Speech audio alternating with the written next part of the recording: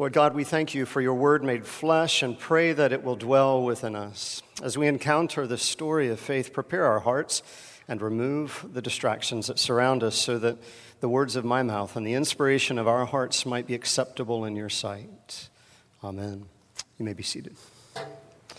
Well, again, the merriest of Christmases to you. We hope these next few days will just be filled with all kinds of joy for you and your family. Last week, I walked onto the front porch to discover a group of our daughter's friends who were catching up after their first semester of college. Yes, they were properly masked and they were being respectful of each other's health. That's why they were on the front porch, even though it was 40 degrees at night. But that's not the point of the story, of course. They were catching up. They were reconnecting. They were swapping stories. They were laughing. They were remembering.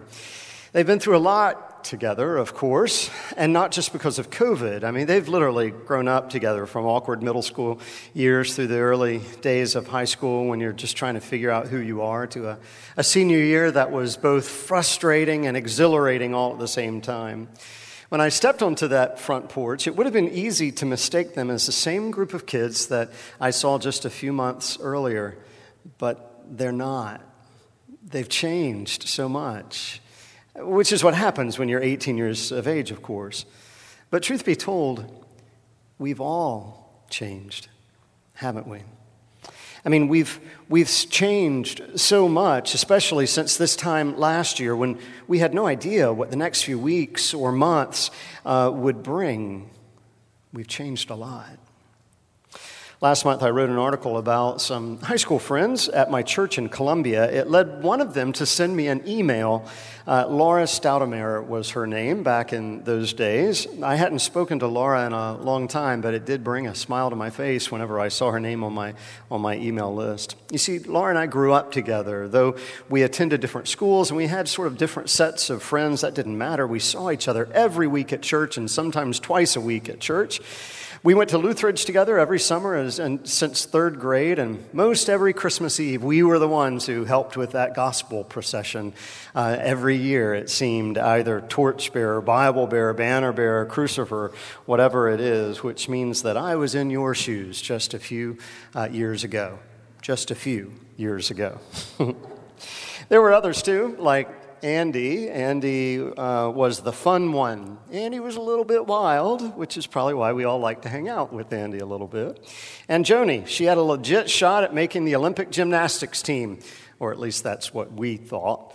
And Brad, he was there too. His world soon would turn upside down when his mom died way too young of cancer.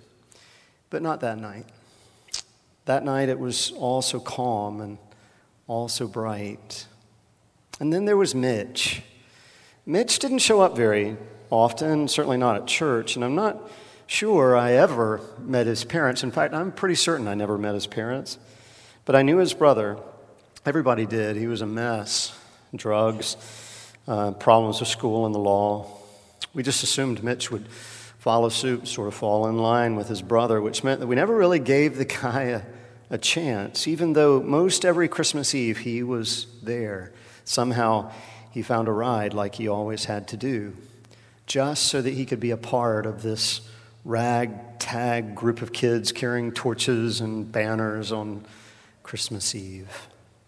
Joni, Mitch, Andy, Allison, Laura, and others. High school kids with so much life before us from such different backgrounds. The athlete, the popular kid in school, the prankster, the kid nobody seemed to like, but none of that mattered as we gathered around and heard the story that would literally change our lives. For unto you is born this day in the city of David a Savior who is Christ the Lord. Unto you. You know, this is not at all a profound statement, of course, but it's very true, nevertheless, that we all come from so many different backgrounds with many different stories that make up our lives. There are a few things that unite us, of course, like we've all experienced the year we'll never forget, right? But even then, we certainly have our own separate stories within that year, some that are good and some that are not good at all. So if I were to ask you tonight, why why are you here? Why did you choose to come tonight? We'd all have different responses, lots of different responses. Some of you probably are here, let's be honest, under duress maybe. You were brought here by a parent or a girlfriend or somebody, and you don't necessarily want to be here, but you're just hoping that I don't preach too long. I get that. No worries whatsoever. Some of you are here because this is a familiar place, and it's at the end of a year that just seems also unfamiliar. And you came because, well, you knew that when you walked through these doors or when you turned on your computer that you would hear a story of stars and angels and shepherd fields, a little town of Bethlehem. You knew that you'd hear beautiful Christmas carols. You knew that you would encounter a magnificent tree and poinsettia and candles. You knew all of that coming into worship tonight. And so that just makes this place almost feel like home. Some of you are here because, well, you need this service to mark the end of a year that you'd like to forget. And maybe even the beginning of a new year that you hope is filled with goodness and joy. I get that too. Years ago, my sister and I used to love searching through the used albums at Papa Jazz Used Record Store in 5 Points. That's in Columbia, South Carolina. One album that I bought for $1, the sticker's still on the album. I still got the album to this day. Dan Fogelberg's Netherlands. It's released in 1977. I don't necessarily recommend the album. It's a little bit cheesy, but nevertheless, he's a great writer, sort of a poet as it turns out. And in the title song, he asks this question: what do you do when you come to the end of your dreams?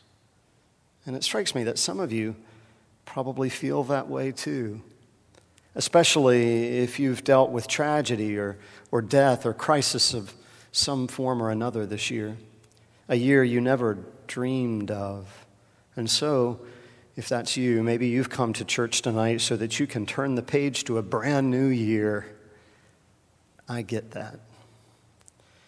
But before you do, before you turn that page, I do want you to hear these very familiar but oh so important words. Unto you this day is born a Savior. It's interesting that those words, as familiar as they are, it's important that we remember that those words are first shared with the shepherds by the angels who when they confronted the shepherds, these shepherds, you remember, they were watching their flock by night. Now, keep in mind that when all of that is happening and when they're hearing these words for the first time, they have absolutely no concept whatsoever of Jesus. They don't know anything about parables or miracles or 12 disciples or 10 beatitudes or the golden rule or the Lord's Prayer, a crown of thorns, a cross, a tomb. They've never heard of what would later become known as Augustine or John Calvin or Martin Luther King. They would never understand events like the destruction of Jerusalem or the Crusades or the Reformation. They can't even imagine the myriad of martyrs who would die because of him, nor the wars that were fought because of him. In that moment, when they were on the shepherd's fields that night, all they had was this: unto you is born this day in the city of David a Savior. And they were curious enough, and friends, may we say thanks that they were curious enough. They were curious enough that they left their flocks and they ran into Bethlehem so that they could see for themselves. And what they discovered was that this baby, this Jesus, was born in a cave to a mom and a dad named Mary and Joseph, which means that the first thing they learned, these shepherds, the first thing they learned about this baby was that he was born into a family. Now, I don't know if you find that interesting, but I find it enormously interesting. Because what we discover actually is that it's a family that's far beyond just the family of Mary and Joseph, right? Because if the angel's words are true, and certainly they are, then he was born unto you, which means by extension, unto you meant unto you shepherds also. You're part of the family. Oh, and what about the innkeeper? Absolutely. The other townsfolk of Bethlehem, they're part of the family too. And later on, the Magi and the townfolks of Nazareth and Galilee, of Capernaum and Jerusalem. And this family would also include fishermen like James and John. It would include a tax collector like Matthew, a woman like Mary Magdalene. It would include, I don't know, that's just the beginning of who it's going to include. Don't you see? Jesus was born that night into a family, our family, the human family, a family that's not perfect by any stretch of the imagination. I mean, it's a family that's faced its fair share of war and poverty and abuse and addiction, protests, riots, and that's just these last few months. But it's a family nevertheless. It strikes me that if we were to take one of those big old family pictures tonight, it would probably look really cool and really great. You know, sort of like all those beautiful Christmas pictures that you've been taking in front of a tree, or profile pictures that we post on social media, where on the surface we all look just perfect, like a beautiful array of diversity, of smiles and of joy, but underneath, or when you pull back the curtain of that picture, my goodness gracious, then we see the real family, right? The real unedited story of that family. Sort of like the magnet on our refrigerator that reads, "Remember, as far as everybody else is concerned, we are a nice, normal family." If you hear nothing else today, I want you to hear this. The gospel is that Jesus was born into that family, our family, warts and all. And it was no accident. Last Monday night, we went and did what probably many of you did, to look at the Christmas star. Raise your hand if you looked at the Christmas star last Monday night. It was fantastic. It was wonderful. We went to an open field in western Rowan County to catch a glimpse of the Christmas star. That's actually when Jupiter and Saturn converge and form the brightest light in the sky. It's the same convergence that astronomers tell us happened 2,000 years ago at the time of Jesus' birth, forming this bright light for all the world to see, a star that guided, so the story tells us, the Magi to the manger. Amazing. Now, the Magi, we're also told, are astronomers, but what they didn't know about the sky is what we have come to know through the years, that star is actually, again, two planets, Jupiter and Saturn, within our one galaxy, which is part of a universe that is actually filled with billions upon billions of galaxies. A universe, the known universe, that is 14 billion years old and 546 sextillion miles across from end to end. That's 546 with 21 zeros after it, if you're counting. Or let's just call it 1,000,000,000 times 1,000,000,000 times 1,000. For perspective, this is what that looks like. If we were to count to 1,000,000, 1 second at a time, 1, 2, 3, it would take us 11 and a half days just to count to 1,000,000. To count to 1,000,000,000 would take you 1,000 times longer than that. That would take 32 years. To work up to the size of 546 sextillion universe, we would need to count to 1,000,000,000, 1,000 times, what would take you 32,000 years, and you wouldn't even be done, but because you would have to do the same thing over again 1,000,000,000 times. And just in case you're counting, that would take you 32 trillion years. And that's just to reach 1 sextillion. You'd have to do that another 545 times. All of that is simply to say that the sheer size of this universe is incomprehensible. And here's the point. The God of that universe chose to be born in that particular cave, into our particular family. Unto you, the angels proclaimed. Unto you and to me, they proclaimed, is born this day. Why? To give us hope for tomorrow.